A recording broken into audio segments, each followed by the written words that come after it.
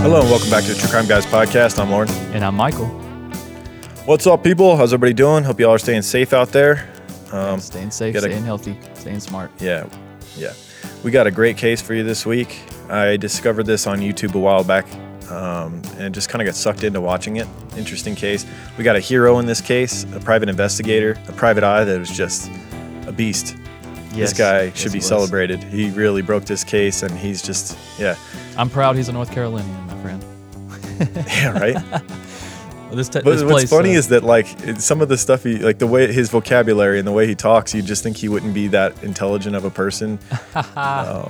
I'm just saying not because of his accent. I'm just saying, like, and he even said it like he didn't know what an indictment was. And it's like, you work as a private investigator. You're like an extension of the police, but he doesn't even understand the legal jargon and stuff. But that doesn't stop him from being a badass. Like, yeah. If you some people, they're just, if they zone in on a goal or a target, he's just one of those guys. It's like, he made it his goal to find this girl that was missing. Yeah. And he was gonna fucking do anything by any means, even stuff that police aren't able to do. And that's why he ends up breaking the case up. He was able to do stuff that the cops aren't able to do. We've seen that in the past work out, Actually, in our case that we did last week with the woman that worked with the murder suspect and got his DNA from a cup at work. Like, it's a similar thing to that. Yeah, very similar. He did this one was a little bit more extensive, a little bit more time and money and resources was put into this conviction. But what I was going to say is, you were talking about how he didn't sound very intelligent. Well, there's different forms of intelligence, right? And this dude is like ingenuity, creativity, planning. Like, he's just he get shit done smart. Yes, he can't knock your socks off when you talk to him. He's not going to wow you with a bunch of big words. Right. But he has good ideas, he can and get he's shit a people done. person too. He just he has that calming southern drawl at the same time that I could see how he could befriend people pretty easily. And I think that really came in handy in this case. Yeah. Yeah, it takes place in Fayetteville, the home of Fort Bragg Air Force Base in North Carolina. It's pretty much all that Fayetteville's known for. It's just a military town. I mean, I don't live there, so it's not fair. It's about 3 hours from me. And I'm sure there's plenty of other great things that come from there. But, mostly Fort Bragg Air Force, where this victim was stationed, right? Yeah, our victim was a member of the military. She was actually a combat medic, and she was taken too soon. And, we'll dive into all the details of that after Michael's intro. So let's get into it. Let's do it. You tell me what happened. Two sides to every story. Somewhere in the middle is the truth. Tell me your side of it. Well, Let's go back to that night at the bar. Went and picked her up. We went back to the bar. Played pool, drink, sung karaoke. Everything was going good. Then I reckon somebody had told her about my sex offense thing. And I didn't know it, but that's when she started acting kind of funny towards me. And when she said she was ready to go home, I was talking with her, and I can't remember exactly what was said, but I know she said to me, "Now you child molester," or something like that. And I just snapped and zoned out and hit her, knocked her out. And I stuck her in the car and took her back to where I stayed at. And when she woke up, started screaming, and I hit her again, knocked her out again. And I can't really remember what happened in that time period. I know, she was dead. Then that morning, or I reckon it was like 4:35 or something. I stuck her in the car and took her down here. Then what?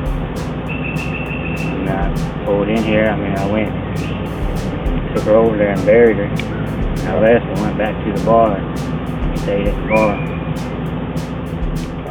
How do you know she was dead? I was starting to get stiff. I won't love to roll me over slowly, stick a knife inside me and twist it all around. I won't love to grab my fingers gently, slam them in a doorway, put my face into the ground. And I won't love to murder my own mother, take her off to somewhere like hell or up above. And I won't love to change my friends to enemies, change my friends to enemies, show me it's all my fault. 'Cause I won't let love disrupt, corrupt, or interrupt me. I won't let love disrupt, corrupt, or interrupt me. I won't let love disrupt, corrupt, or interrupt me anymore. Yeah.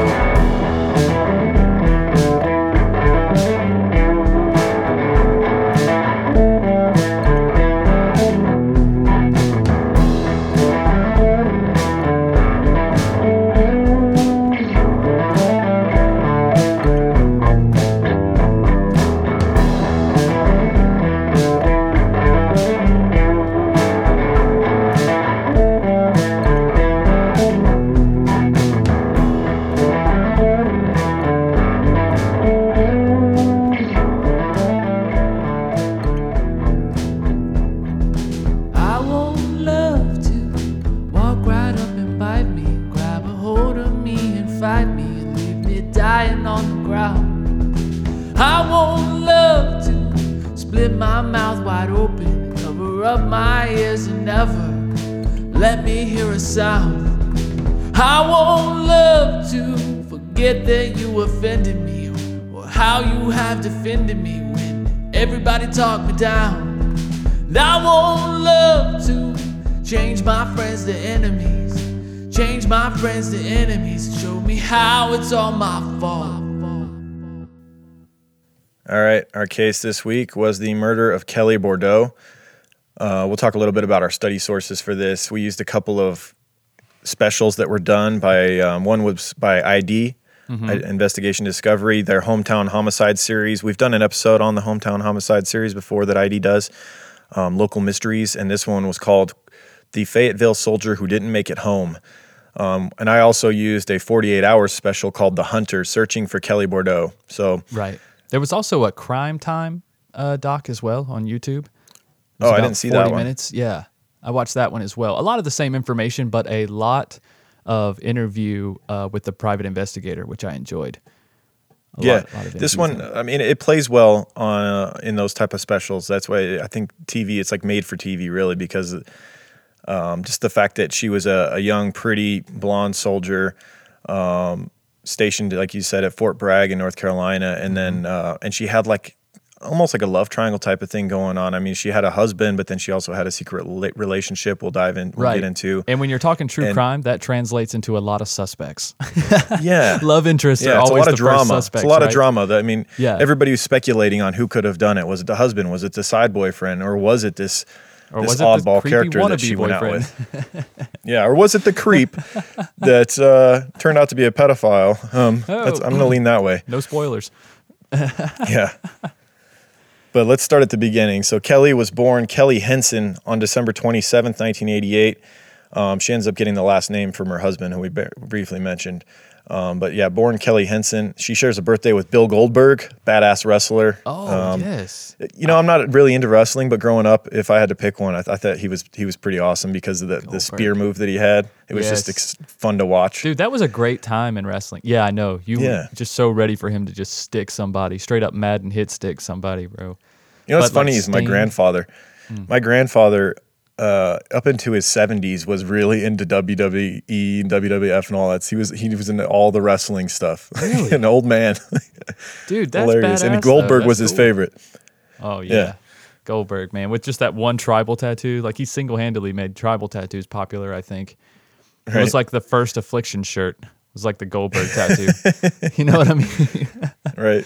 Yeah, I loved that era of wrestling, man. When The Rock was first coming on the scene, you had Goldberg, you had Sting, The Big Show. Remember The Big Show? Oh, yeah. Dude. Yeah, but that was the last time I was interested in wrestling. Was around that time. I just grew out of the narrative, stopped watching it. You know, it's like a soap opera. Yeah. You got to stay up to date with it. And everyone knows it's fake. We all know it's fake. It's play acting is all it is. Exactly. You still buy in, though, and it can still be fun. Yeah. Obviously. I mean, it's a very profitable business. It's like theater, It's like theater for a different audience. Yeah. I mean, it's not like the stunts. pinkies out, wine drinking audience. It's like just the average Joe, but it's still the same thing. It's over the top acting. Yeah. With greased up, muscle bound dudes. That's all it is. So. And with some acrobatic stunts as well. Yeah. Yeah. She also shares a birthday with Louis Pasteur, a French biologist who he was a microbiologist, chemist, renowned for his discoveries of the principles of vaccination and microbial fermentation. So made some big strides in like fighting disease and stuff. So I felt like he was worth mentioning. I'd heard his name, but I didn't know what he was famous for. I'd heard Louis Pasteur, right. But so it was kind of cool reading about the stuff that he accomplished. Hell yeah, man. Little history lesson there. You should sprinkle those in more often, Lauren. Yeah, how about that? So Kelli, she was born and grew up in St. Cloud, Florida. She was pretty smart, tough as nails. Everyone described her as tough as nails, and that translated over to the military later. She was just full of life, though. Like a lot like our last week's case. She reminded me a lot of her. Yeah, Mandy. Just a Mandy bright Stavic. young person that seems like they were almost too bright for this planet. Like someone just had to have them. You know what I mean? Some creep would find them because they were just like bigger than life. Right. No doubt. There was definitely, they were definitely both attractive in more than just a physical way. They had personalities that drew people in. Yeah. You know what I'm saying? And she was like almost too nice to everyone, where it's like she had the tendency to, I think maybe guys would get the wrong impression just because she's really pretty and smart and fun to be around, and then she's really nice to like everybody, you know? Like the more I do this podcast and the more cases we've studied, the more I'm like, now I understand why a lot of really pretty women are kind of unapproachable and like they have that vibe like don't come near me, because like it's like a defense mechanism. It's like if you're nice to some random creep just because you're a nice person, you could end up getting killed like this. Like it's a sad fact of life. Yeah, or stalked. I mean, even if it's not that bad, you could still be stalked, or maybe he'll keep coming to where you show up just because you were. And I'm sure that we have listeners that could justify these stories and these claims 100-fold. I mean, I don't know. My wife, she still doesn't. She doesn't like going in some stores by herself just for that reason. She's like, it's just so much easier when you're there. I've had to tell my wife, because she's one of those people that's just always nice, like overly nice to everybody, and she's pretty, and it's like she's definitely had some like stalkers before. Yeah, like even when I was dating her early on, where it's like boyfriends that couldn't let it go, or just random dudes that got the wrong impression. You know? And so I think I've hardened her on that a little bit. Like, hey, just be careful when you're overly nice to strangers, because sometimes they think it's because you like them, but it's not necessarily that. I know. And they're literally just giving a smile or a nod or a friendly thing, which is no different than what men do. But it's never taken that way, It's not taken every time a man is nice to a woman or holds the door for her or smiles at her or whatever. She doesn't think that he wants to be with her, but that may be the case. But she doesn't think that. Oh, it usually is. Yeah. That's the problem. That's the problem, right? It's the problem that we're both doing the same things, but both sexes interpret things differently. Right. Right. Yeah. So in high school, Kelli was a cheerleader and ran track while maintaining A grades. She ended up graduating from St. Cloud High School in 2007, a year after I graduated. So around the same age, would have been around the same age as me as well. She was born in 88, as we mentioned. I was born in 87. So she's right around our age, Michael. Right. After high school, she went to community college for dental hygiene, which is what my wife does. So it's a little ties there as well. And was also simultaneously working at Sonic drive-thru as a car hop, underrated fast food joint. Sonic, I think we've talked about them before. But the happy hour with the slushes. Oh, dude, the ocean water drink, and like they have good breakfast burritos. Yeah, they do. Everything's a little overly salty. And if I had to criticize Sonic for one thing, they oversalt a little bit. Even for fast food standards, they're a little salty. Right. But other than that, they got some good concoctions. They have great commercials. One of the funnier commercials. Those two guys. Those two dudes, yeah. They're always amusing to me. Yeah, they are. I like the pettiness of the humor. Yeah. It reminds me of like The Office. I just love how petty they are with each other. They just can't let you can't let it go. Mm-hmm. So yeah, she's taking on menial jobs and going through school. And then in the summer of 2010, though, was a huge month for her. So she graduated in 2007, and she's kind of trying to find her way. And in 2010, she makes two big leaps in her life. In May, she joined the Army and will go on to later become a combat medic. But she joins the Army in 2010. And in the same year, actually like a month later, in June, she ends up marrying longtime boyfriend Mike Bordeaux, and that's where she gets the last name Bordeaux, announcing on the day after her wedding on Facebook, quote, Kelli Marie Bordeaux here. So she'd been posting daily. Actually, I was trying to get more information on her background because a lot of the articles and specials that were done on her kind of just start with her being in the Army, and then they go through you know, the events that transpire after that. You couldn't get much, but her Facebook page is still actually active, and you can go back and look at posts she made back in 2010, 2007. Nice. That's what's nice about these newer cases is that you're able to do that. There's usually some sort of trail of the actual people involved posting somewhere. Mm-hmm. It's always fun to try to find. Yeah. It was a different time back then too. Some of the stuff she said on her posts were like, would not be taken kindly anymore. Oh, right. Well, it's 10 years ago, man. A lot can happen in a decade. Yeah. See that over and over again. Yeah. The petite 5'1" blonde had a passion for adventure and a dream of seeing the world, which made the military a natural calling for her. And being a combat medic also satisfied her desire to help people. So, as we mentioned, she gets married in 2010 and then goes on into the military. And by late 2011, early 2012, after completing basic training and boot camp, Kelli was told that she'd be stationed at Fort Bragg in Fayetteville, North Carolina. So she's going to be making the jump from Florida up to North Carolina. Not a bad move. And her newly wed husband, Mike Bordeaux, they'd now been married for like a little over a year, I believe, tagged along with her to North Carolina, and the two got an off-base apartment in Fayetteville. However, the stress of adjusting to a new life in another state put their marriage under pressure when Mike was unable to find a job and was drinking heavily. So she's on base doing her thing, and she's coming home to him drunk and just kind of not really adjusting well to North Carolina, not making new friends there and not happy. Right. Well, I don't know. It just seemed to me like, I mean, how are you unable to find a job on a military base? I mean, I feel like they'd put you to work doing anything, especially if you're a spouse. Right. I feel like Mike just kind of gave up when they moved to Fayetteville. That's what it seemed like. That's possible. And it's also a lot of stress. They just got married. You know what I mean? That's a lot of. I mean, the first year or so of marriage, at least that's what people tell me, is difficult.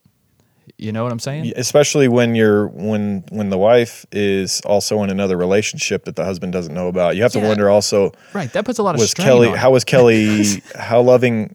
Yeah. How loving was Kelli being, and how dedicated to this marriage, or had she already written it off? It sounds like she'd already written it off because she'd found somebody she liked more. Because she had been keeping a secret from Mike. She'd been in another relationship with a man named Justin Thompson for over a year, whom she'd met back in St. Cloud before joining the military. So it seemed like she'd been with him either right before she married Mike or right after she married Mike. Right. Why would she? It's probably like right after. Yeah. She probably started getting some cold feet, and then she was talking about going to the military. And then, maybe Mike's alcoholism was picking up, and then he was stressing out about the move, didn't have a job. Yeah. Things can get unattractive real quick for a woman who's as like driven and motivated as Kelli is. You see what I'm saying? Right. Hard to be with a guy that's kind of mopey and drinking, and she felt like she was kind of dragging him, I think. Yeah, like he was an anchor. Yes. Yeah, and she confided in her sister Olivia about this secret relationship she was having. And Kelli said that Olivia said that Kelli told her that she liked Justin so much that she had decided to divorce Mike. She just hadn't told Mike yet. Now, Mike, at the time, still in the dark about Justin, returned home to Florida when he and Kelli decided to take a break. Kelli remained alone in Fayetteville, where she knew no one other than her fellow soldiers at Fort Bragg. However, after Mike returned to Florida, Justin, the secret boyfriend, was making frequent weekend trips to Fayetteville to see Kelli. So she's on base during the week, and then on the weekends, her boyfriend was coming up to visit her while her husband was back in Florida, right, in the same town that Justin was from. So kind of a While weird, they're taking a break. situation there. Yeah, and she's probably communicating with Mike on a daily basis. They're still married. However, he has no clue about this Justin guy. So you know what's funny is like in the interviews, Mike acted like the break was his idea, but I seriously doubt that. Yeah. I feel like it was his idea. He was like, okay, let's just take a break. Let's just get some space, and then, well, probably that might have been because probably what happened was Kelli came to him and was like, I want to separate. You need to go back to Florida. And he's like, you just need some time to think about it. Yeah, exactly. He was like, well, let's just take a break. Let's just set a time, a couple weeks. And she was probably, yeah, sure, whatever. Get the fuck out of here. Right. That's what it seemed like to me. It seemed like he was heartbroken and she had already moved on from him. Yes. They were on two different planes as far as their relationship was concerned. Yes, that seemed pretty obvious. It was during one of Justin's weekend visits that Kelli met a man named Nicholas Holbert, who worked as a helper at a local bar called Froggy Bottoms, where Kelli and Justin had gone for drinks. So Justin's up to North Carolina visiting Kelli, and they go to this kind of little watering hole, kind of a hole in the wall bar. Yeah. So apparently there's bars like this all over Fayetteville. This one's called like this all Froggy over Bottoms. Carolina. Yeah. It sounds cool. It sounds this kind of place where you would have gone and done gigs when you had your band. Yes, no doubt. There's this cool little hole in the wall place called Tommy's, and it reminds me a lot of that. But it's just lovingly called Tommy's. It's just always been Tommy's Bar or whatever. Yeah. And it's just like that, man. Most people that go there, they know you've seen the people there. They have a lot of regulars, but it's a very friendly environment for the most part. Mm-hmm. But yeah, that's what it reminded me of. Just a little staple of the community. Yeah. Yeah, so she's there with Justin, and she meets this guy, Nick, who is, as we mentioned, a helper at the local bar, and he's kind of coming on strong to Kelli. He ends up giving her his telephone number and tried to befriend her while she was there with Justin. And he was simultaneously giving Justin the creeps, obviously. At the time, that Kelli, dude gives however, anybody the creeps, honestly. Like, you watch the interviews with this guy. He's just dude. a creepy guy, right? He is. I'm sorry. And it just tells you how just kind of like free-spirited and fun-loving that Kelli was, that she was just like assumed that he was just, a friendly guy, just wanting to hang out or whatever. And when clearly everyone else saw it differently. Right. So at the time, she thought of Nick only as a drinking buddy at Froggy Bottoms after her boyfriend, Justin, had returned home to Florida. And Nick offers to bring her back out there, and she accepted. So he says, hey, why don't we go back to Froggy Bottoms next weekend and hang out and shoot some pool and whatnot. She agrees to accompany Nick to Froggy Bottoms on that following Friday. I guess Justin wasn't going to be in town the next weekend. Right. It's probably kind of brutal on Justin it's not an easy trip, That's quite a drive. Right. Or but even you might even have to take a flight from Florida to Fayetteville. I mean, it would probably be a 5-6 hour drive at least. I imagine. It's about 12, depending on where they're at in Florida. Yeah, it's a long drive. But Kelli probably just was thinking, this was before the time of Uber, right? Uber around 2012? I don't think so. I'm not sure. If they weren't. Rideshare wasn't very popular. So no, I don't think they were around. That was in the Crime Time, or what was it? Anyways, Crime Time documentary, Kelli talked about how she just needed a ride, it seemed as though Kelli needed a ride to the bar, right? Nick worked at the bar. Yeah. So Nick is probably not drinking as much. I'm sure he's drinking at the bar. I mean, come on, everybody's drinking at the bar. But he's probably not drinking as much, you know what I mean? So she thought, well, he would be a great person to give me a ride there and give me a ride back, and he's always been a good friend or whatever, and he saw me with my boyfriend. And like many women do, they make the mistake thinking that guys give a shit about that, especially when they're alone with you, knowing that your boyfriend is far away. So back in Florida, right? So I think, and this goes on to prove what we were talking about earlier, how Nick and Kelli both had a completely different idea about this situation.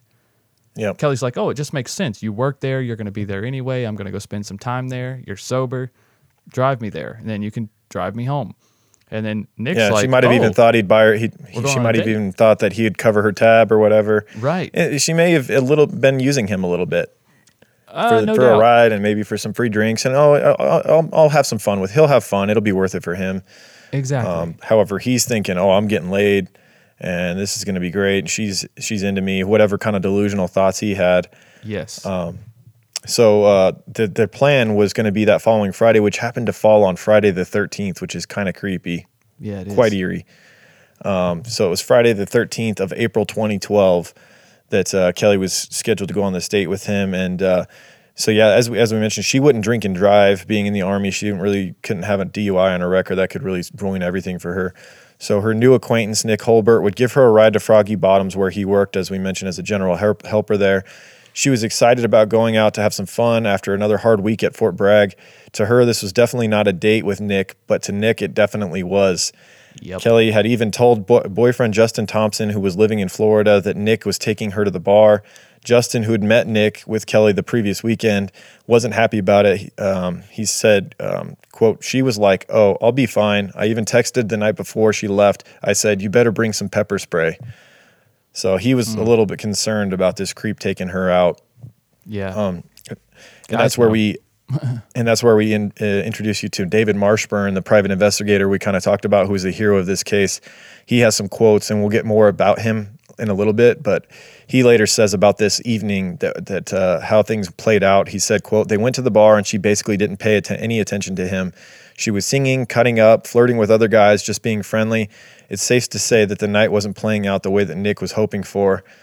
And Kelli would leave Froggy Bottoms with Nick sometime after midnight. The PI, David Marshburn, said, quote, "She wasn't drunk. Her bar tab wasn't even enough to make somebody dizzy." Yeah, but I mean, how many drinks did she pay for? A pretty girl. She ended up paying bar? the tab. This douchebag creep was out and sitting in his truck while she paid the tab. So yeah, he wasn't about buying her drinks after she ignored him all night. How many of those other guys she flirted with could have bought her drinks, though? Seriously. Very true. She could have been much more intoxicated than what they were leading on. That's a good point. She could have given several free drinks from somebody at some point. No doubt. And maybe she had Nick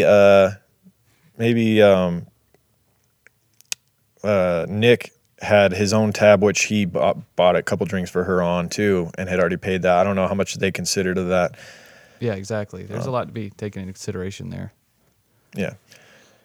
So boyfriend Justin receives a text from Kelli's cell phone later that night reading, quote, "Got home safe, ... I'm going to bed, ... Call me tomorrow." He says, "It was weird because the text message before that was, 'Hey, call me, call me, call me,'" said Justin. Justin Thompson did call her constantly all weekend to no avail, so he alerted Kelli's family. So he had a bad feeling about this. He suspected that text about her getting home wasn't actually her. Things just didn't seem right. He ends up calling Kelli's sister, Olivia, presumably because she was the one that was aware of her sister's secret affair with him. Like she may have been the only one that even knew who Justin was. Right. And he asks her if she knew where her sister was. She said that she should be at formation at Fort Bragg, and he said no, she's not. You might want to try and get a hold of her. Olivia, quote, said, and he's like, "Something's up, something's happened, something's going on," and he knew immediately. Then when Kelli doesn't report for duty at Fort Bragg on Monday morning and there's no sign of her at her apartment, friends, family, and Army brass started to get really worried.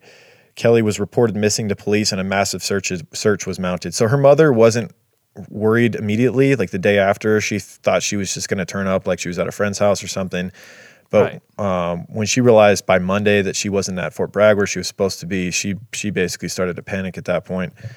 And so this big search gets going, and among the search volunteers were Nick Holbert, the guy she was with that night, and Kelli's estranged husband, Michael Bordeaux, who now, along with her boyfriend Justin, were the cops' main persons of interest.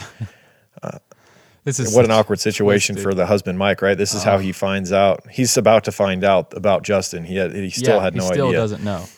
It took his wife going missing for him to find out about her secret lover, and of course he's going to look at the secret lover he never knew about and, kind of suspect maybe that guy did it. Oh, no doubt. They're both blaming each other at this point. Yeah. Early on, Kelli's mother was deeply suspicious of husband Mike Bordeaux because she knew Kelli had broken up with him only a week earlier. Yeah, that doesn't look good. She's got this side boyfriend, and she breaks up with him, and he moves away from North Carolina back to Florida. Does he strike back at her in anger and do something like this? That's a hell quote of a from motive. the mother. Here's a quote from the mother. Kelli gave him $1,000 and a one-way ticket to Orlando and said, "We're done," said Henson. Oh. So she was very suspicious of the husband. Mike Bordeaux had returned to Fayetteville and publicly denied that he and Kelli had broken up. He was the concerned husband taking part in searches and appearing on TV, and he was like crying and very emotional about this. Well, of course. I mean, I feel like he still cared about her. Oh yeah, he's still in love with her. He didn't want this to be over. I think the breakup was sudden in his eyes, and he still had high hopes that they were going to get back together and this would all blow over. Yep. He said, quote, "Me and her loved each other very much. Just please let her come home. Just let her come home to her family, me, friends. Just let her come home." But Henson wasn't buying it, and she confronted Mike Bordeaux. She said, "You know, I'm going to ask you this, Mike. Did you do something to my daughter?" He ended up slamming the phone down on her when she asked him that. He was very emotional. Now, Nick Holbert was the last person known to see Kelli before she vanished. So, of course, in the police's eyes, he was immediately under heavy suspicion. But it seemed like everyone in Fayetteville had their own idea of who might have done something to had something to do with Kelli's disappearance.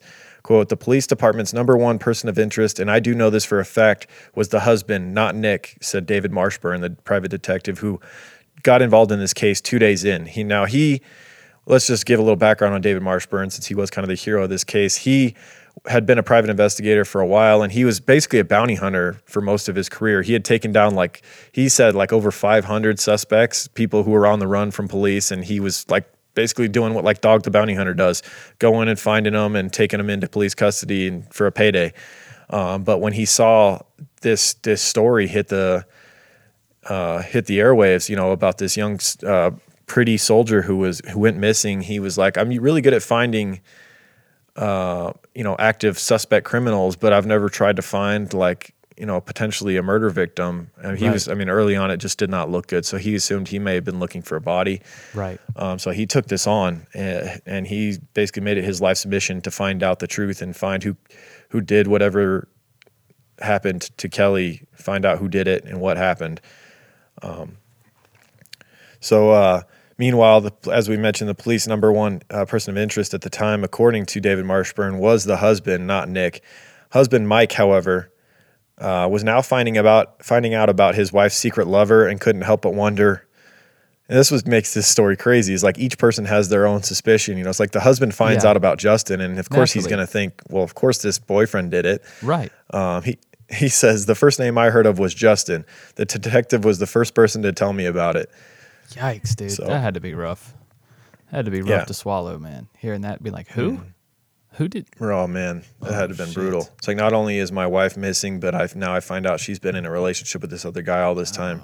Yeah, let's blame him. Horrible. Yeah, that's a rough day. Yeah, no doubt.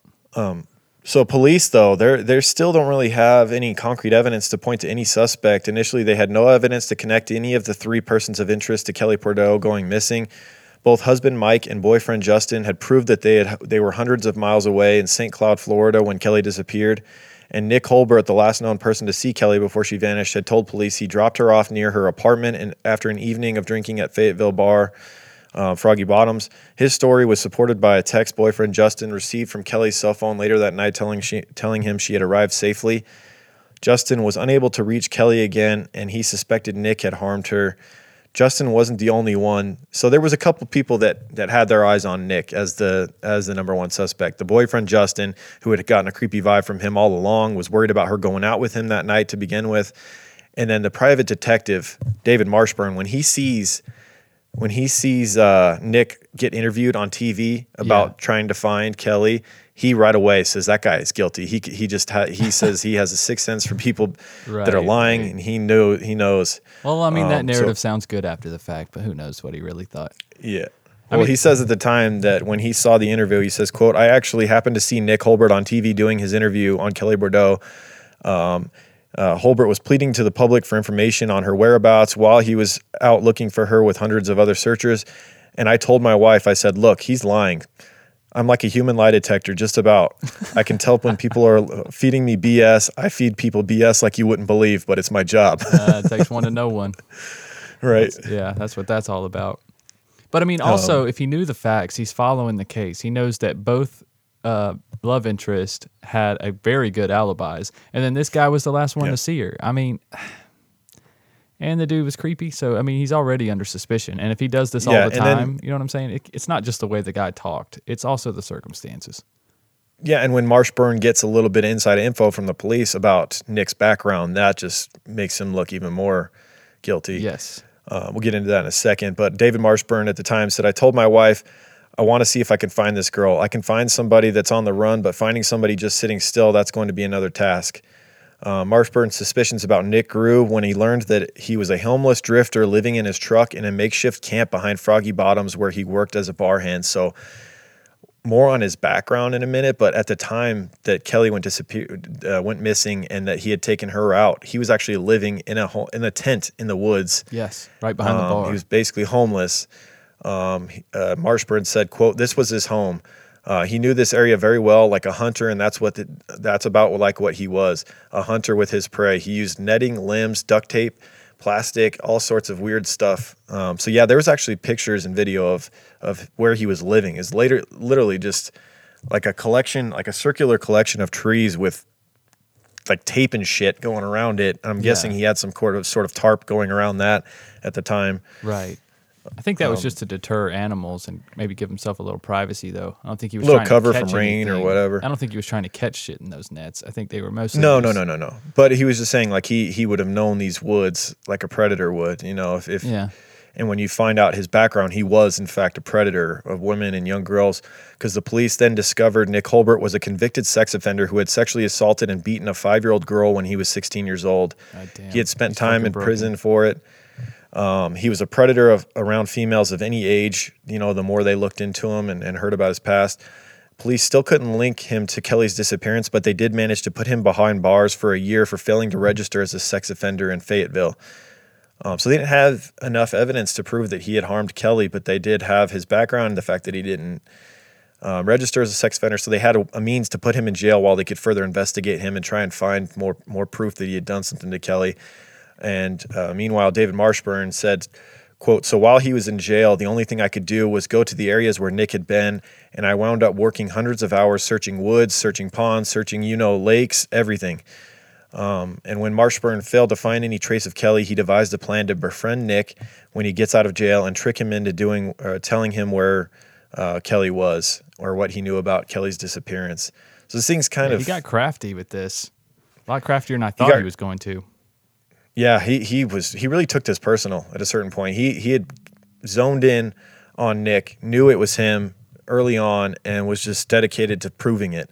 And meanwhile, the family was searching for answers still. You know, it's been a year now. Nick's been locked up and Kelly's been missing, and they really don't even know about David Marshburn and how obsessed he is with this about finding the truth. And later they're like just amazed by the fact that just a citizen would take this on and help so much in their daughter's disappearance and their sister and, any family member.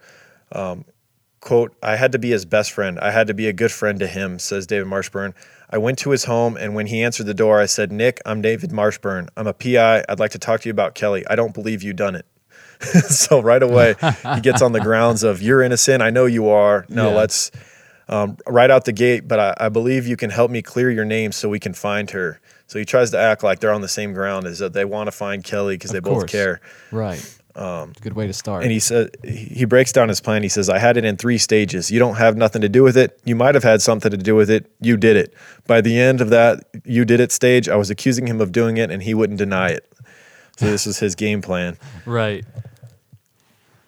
David started by literally buying Nick's friendship and trust. Quote, the guy was down on his luck. He needed money, and if I gave him money, he would keep wanting to see me, whether I talked to him about Kelli or not. There were times when I would be at dinner with my family, and he would call and said, I don't have anything. I need some cigarettes. I need to eat. And I would drop what I was doing, leave my family, and go an hour away just to give him money.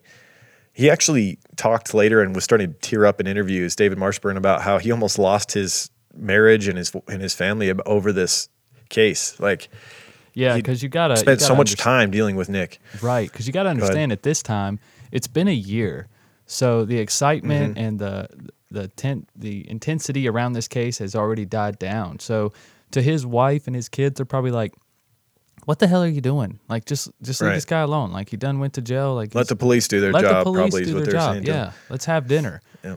But yet he had this conviction about this. I mean, I feel like I noticed that David Marshburn mentioned religion a few times in his interviews, and I feel like that he felt like this was his purpose. This was his way to give back. He was doing God's work by removing evil people from Earth.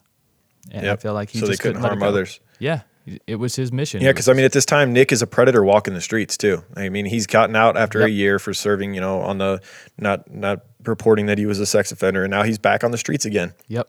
And if David truly believes he killed Kelli, then he knows he's got a murderer, predator, sexual predator, murderer walking the streets in his town. So you can see why he was so obsessed with getting this thing solved. But months would go by without a frustrated Marshburn getting any information out of Nick about Kelli's disappearance. He said, quote, "I wanted to take him into a barn somewhere, just start cutting his fingers off until he told me where the hell she was. That's how mad I was, how ticked off I was. I was so close, yet he wouldn't give it to me." Yeah. Nonetheless, David persisted, trying anything. He even convinced Nick that he worked out a deal with prosecutors and presented him with a fake plea deal bargain that he drew up himself. He said, "I did a fake plea bargain with all this legal jargon that said that if he told me where Kelli was and apologized to the family, he would get probation and rehabilitation. He's going to tell that he committed the murder. He killed Kelli. He's going to apologize for it. He's going to get mental health treatment for it. He's going to stay in like an apartment complex where he'll have a computer to work on." And Nick Holbert believed it. So he presents him with this paper saying all this stuff that's going to happen. He says, quote, "He took it and looked at it and stared at it and read it over and over. Then all of a sudden he paused for a little bit and handed it back to me and said, 'I'm not going to sign it. They'll just take it back.'" So the only reason he didn't sign it is he was worried that prosecutors would but that's end up not following the rules. Right? Yeah. The fact that he said, "I'm not going to sign it," and then gave a reason. He didn't say, "I'm not going to sign it. I didn't do this." Because I didn't kill her. Yeah. He said, "I'm not going to sign it. They'll just take it back." Right. But as you mentioned, the mere fact that Nick considered the deal was proof to Marshburn that he was responsible for Kelli's disappearance. He said, "At that point, I knew I had him 100,000%.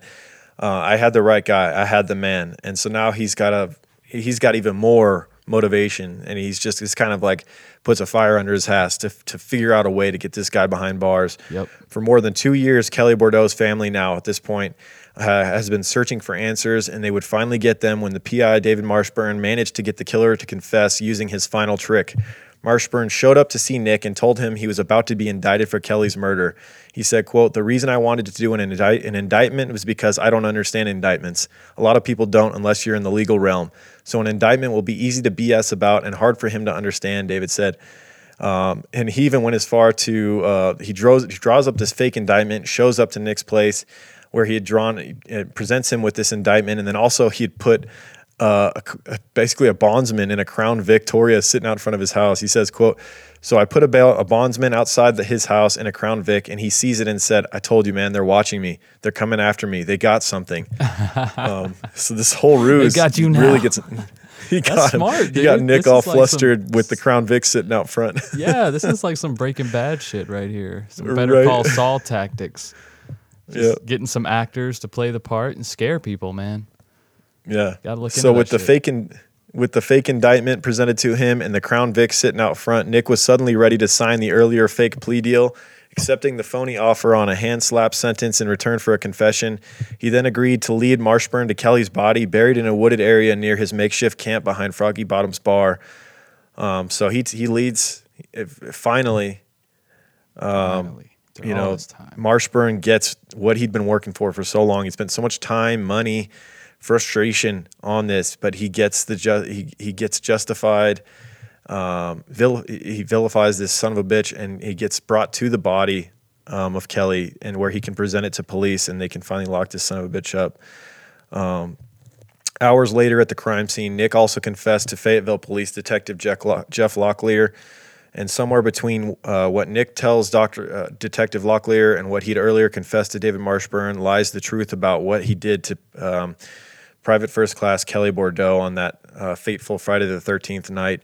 Nick said that the trouble began on that Friday night when he took Kelli to Froggy Bottoms, where he was working as a bar hand, as we know. Quote, "So as the night went on, she was ready to go home. She went to go pay her bar tab. And he says he went out to his car where he was waiting, and when she was paying her bar tab, apparently the bartender told her, 'Be careful with this guy. He's a sex offender.' At the time, she had no idea about his past. So when she comes out of the bar, she walks down the sidewalk of Froggy Bottoms right past Nick's car as he's sitting in it. He said that he told her, "Hey, I thought I was taking you home." She says, "Fuck you, you fucking child molester," or something along those lines. So he ran up behind her, hit her, and knocked her out right in the parking lot. Very bold move. And David said, according to Nick's confession, he then pulls her out, lays her on the ground, pulls her clothes off, and goes ahead and starts having sex with her. And his exact words were, "While I was on top of her, she started screaming, and I grabbed a rock and just beat her in the head with it. After a few seconds, she was dead." He then wrapped her head up with a trash bag, and he would end up going on to bury her nearby. Then went back into the bar to stay at the bar and continue drinking. Nick admitted that he had sent the text message to Kelly's boyfriend, then threw Kelly's phone into a nearby river after he had already killed her. So, you know what's weird to everything me? That connected. Yeah, I guess. You know what puzzled me at first was when Nick went back into the bar. I was thinking, why didn't the bartender question that?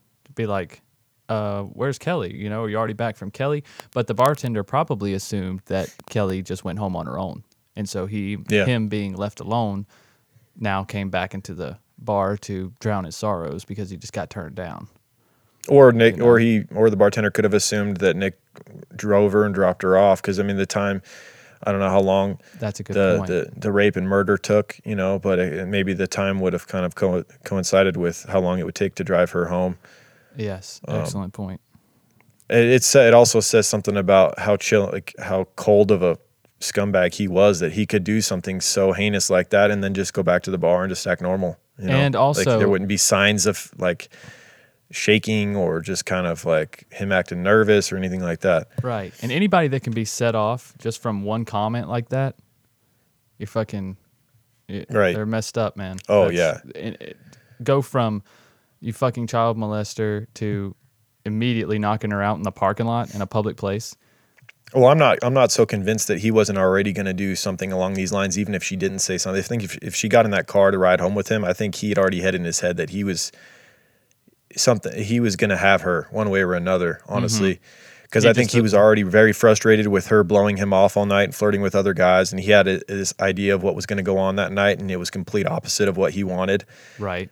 And we already knew the kind of predator he was, so I feel like maybe her best chance was not getting in the car, but then obviously that didn't work out either. Unfortunately, no one in the parking lot was there to stop it from happening or saw it happening. So it's a small bar, man. There probably weren't that many people there in the first place. Yeah. And then much less people outside. So. Yeah. So after Nick had led David Marshburn to the shallow grave where he had buried Kelly Bordeaux, David said, quote, "I say a little prayer and I said, 'Baby girl, you are going home. You're going home, baby girl.'" And that's in the interview, he started tearing up at that point. He had, really felt like he got to know her and had a personal relationship with her and spending 2 years searching for her. Right. Holbert would subsequently plead guilty to first-degree murder. He tried to apologize to Kelly's family at his sentencing hearing. He said, quote, "Probably you and your family don't want to hear anything I have to say." Correct. And that is quite accurate in this because the family was still very angry and had not forgiven him. As they should be. And his apology didn't even seem heartfelt. It was just something he had to say or his lawyer wrote up for him. It was a piece of shit. Yeah. Kelly's mother, Joanna Henson, demanded he listen to her instead. She said, quote, "I don't understand how you could take a beautiful young girl for pretty much no reason at all and beat the life out of her." Nicholas would go on to be, and the brother, Kelly's brother, was actually removed from the court after several outbursts. He really wanted to get his hands on this piece of shit. Right. And to think, it had to have made the family so much more angry too that he was a part of the search and was acting like he cared and was looking for her and all that, and all the while he was the one that had done this. Yeah. That would really just make you even more angry. Because they'd probably seen him at the searches and thanked him for helping to search for their daughter and stuff, Yep. Nick would end up being sentenced to life in prison without the possibility of parole, all thanks to David Marshburn, the persistent private detective who single-handedly brought Holbert to justice and solved the Bordeaux mystery. He said, quote, this is actually a quote from Kelly's sister, Olivia. "He's doing it for my family, and we don't even know." And I'm like, He's doing this just because he wants to make a difference. It's astronomical. It's more than my family could ever show gratitude for. So the family is always going to be grateful for this man who brought their daughter's killer and their sister's killer to justice. Fayetteville police admitted they could have not closed the case without him. Marshburn admits there were times when he almost gave up, but he says he felt morally bound to keep going for the sake of Kelli and to her family, and saw it as donating his time, skill, and money to a worthy cause. Quote, "That's the only way I give back. That's the only way I feel it gets back to God's children, people that need it." And that's where we'll wrap this case up. So a badass private detective taking this case personally, and I think he's like a CBS correspondent now. Like he's kind of made a name for himself on this case. Well, I mean, before this, he was just a badass bounty hunter. He should have a TV show about him searching for this type of stuff. Yeah, and he's good on camera. He knows is. how to talk. I mean, he was definitely very entertaining. It was funny because like with some of the other videos that I watched, it just barely touched on David Marshburn. You know, some of the other like shorter documentaries. I don't know how you could tell the story of this case without it being heavily David Marshburn. I mean, what did the police really even do? It seems like they took some reports early on. They talked to suspects, and then they locked up the guy for the who ended up being the killer for not reporting himself as a sex offender. But it seems like they could have done more, and David Marshburn did do more. Then again, he was doing some tactics that police, are not even really allowed to do. He was straight up lying to him, right? Presenting him with fake documents and stuff like that. Although police lie all the time. We've seen it done. I mean, we've seen it done by police, though. We've seen them straight up lie. Yes. Present fake documents and say that they have say that you failed lie detector tests when you didn't, and all kinds of things. Anything to get you to confess, because once you confess, it's all downhill from there. Because who would confess to a crime they didn't commit, Lauren? Right? I know, that right, Michael? Happens. That leads us to your other show. Yes. Strange and Unexplained, the last episode of Tahir Rada. She was an Israeli girl that was murdered in a bathroom, and a Ukrainian man who was working at the school ends up taking the fall for this case, and he is still taking the fall for this case, and it is... Because he confessed. Because they presented him with all kinds of fake information. Proof that he had done it, right? Yes. Fake DNA. They put him in a cell with a man who convinced him that he would get a lighter sentence if he just could. And he actually literally started questioning his own memory. Like, did I actually kill this girl? Like, yes. He actually started thinking that it is more probable that he blocked out and committed this entire murder and then came back to, at home, in clean clothes that he was wearing earlier that day. Right. Like, you just think about it. Like, why is there nothing tying you to it? Okay, you know what you were wearing that day, right? Okay, well, there's no traces of blood, hair, DNA, or any evidence that you were even in the area of the murder. So did you clean all that stuff up and then add all the pre-dirt that was back there, on the shoes? Because the shoes were worn, but not bloody. It's just... But it just goes to show you the power of isolation and external surroundings, how they can mold your own reality. But it also didn't help that he was Ukrainian and didn't speak Israeli. But you guys should check that case out. Episode 10 of Strange and Unexplained just got released. It's a show I'm very proud of. I'm working very hard on it. Lauren gives a great segment in the show every week. We have a segment called Lauren's Synopsis, where Lauren breaks down the case and kind of gives his opinion and stuff. Sometimes we line up, sometimes we don't, sometimes he adds things. And it's just a great way for us to work together on a different style, a different format of podcast. So if you guys are True Crime Guys fans, or you've been caught up on True Crime Guys for a while, go check out Strange and Unexplained and get your little podcast fix there as well. So that's right. We also have to talk about Oh My Gaia. Yes. Oh My Gaia, guys. If you're not on the Oh My Gaia train, you're really missing out. I just got my new shipment in this week. Did you? So did I. I got mine yesterday, and there's a new scent. Did you get the new scent? She's on it. Which one? Pear? Yes. We did get pear. My wife is in love. I got a new scent, but I cannot remember the name of it. It's pear. Yeah, I don't believe it's for sale yet, so don't Don't go try and rushing out to buy that scent. There's plenty of other scents, but I think maybe she's testing out pear to see what people think. Because I'm looking at the website right now and I don't see it available at the moment. But she might send you, if you make an order, she might send you a sample of the pear. Who knows? Yes. I love we are. If you make an order, don't go asking for free samples. This ain't Costco. Right. She's small business and with excellent quality product, and she shouldn't have to give out free samples, guys. Seriously, you won't regret the purchase. But if you don't know what we're talking about Oh My Gaia, which is an innovative all-natural deodorant, fragrance, and beard oil company specializing in paraben and aluminum-free products. Their innovative line of deodorants inhibit the growth of odor-causing bacteria while maintaining effectiveness. At Oh My Gaia, they use only all-natural paraben and aluminum-free organic ingredients.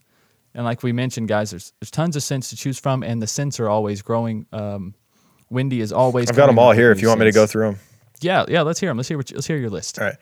Barbershop Idaho. Okay. I don't know if you mentioned that one normally. That's for the people up in Idaho or anybody that just likes Idaho. You know? I think I need to get a jar of that just so I know what Idaho smells like. Yeah. I need to do it. It's a good call. It's a beautiful state. Also, if you want to know what we smell like, True Crime Pine. Yeah, that's right. Oh Baby.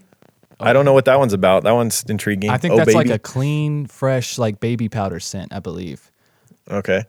Sailor, one of our absolute favorites. Yes, Sailor's great. And you said your wife stole that scent off you. You're not allowed to wear it anymore? I'm not allowed to wear it anymore. So, yeah. I still like it. Sweet Pea.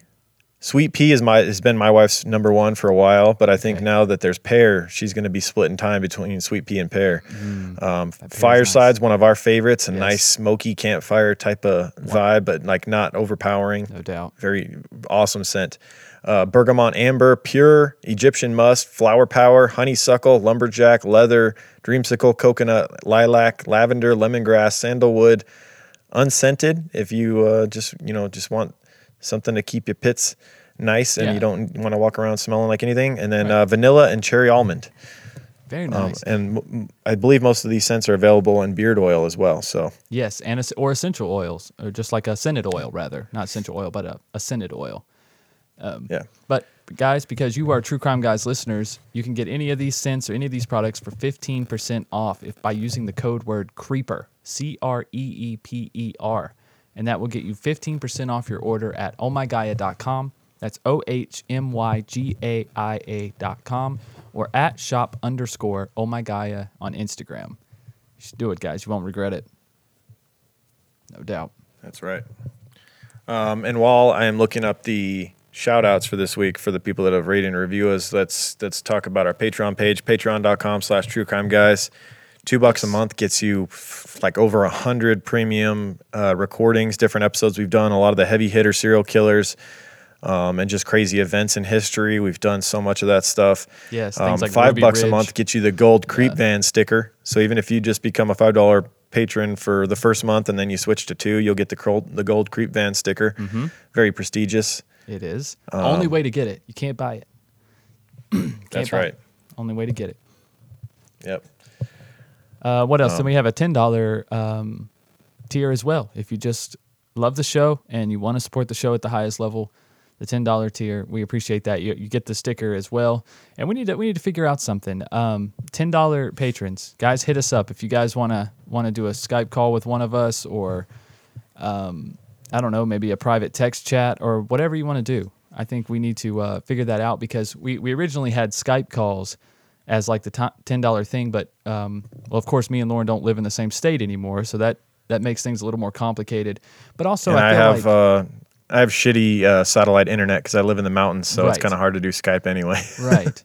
But I also feel like it's not many people's favorite form of communication. I think most people don't want to get on a screen in front of somebody that they don't really know that well. You know what I mean? I mean, they may feel like they know us, they listen to us a lot, but I don't think that's the preferred way. So if you guys want to have like a private chat, or maybe we do live Q&As or something, I don't know. But if you're a $10 patron, hit us up. Let's communicate somehow. We'll work something out. Yeah, we'll do something special for you. Just hit us up and we'll figure it out. But that's patreon.com/truecrimeguys. Right, and you have a Patreon page for SNU as well. Yes, patreon.com/SNU podcast. If you're already on Patreon, you can search Strange and Unexplained. And there's a $3 tier is the bottom tier on there, which will give you access to all of the audio tracks and early releases of episodes, which are released on Thursdays. Regular releases are on the following Monday. And then there's a $5 tier that gets you a Strange and Unexplained exclusive Patreon sticker. It's pretty cool. It's kind of like the Strange and Unexplained logo, except for the sky is like nighttime. It's starry, and then there's like a watermark that says True Crime Guys Productions in the clouds. It's pretty dope. It's kind of hard to see in the pictures, but you'll see it on your sticker. But that's the $5 sticker for Strange and Unexplained. And right on. So basically, for $5 a month, you could be on both Patreons. You could have a $2 tier at True Crime Guys, a $3 tier at Strange and Unexplained, and I mean $5 Get so a month, much content. I mean, damn, that's cheaper than a McDonald's combo.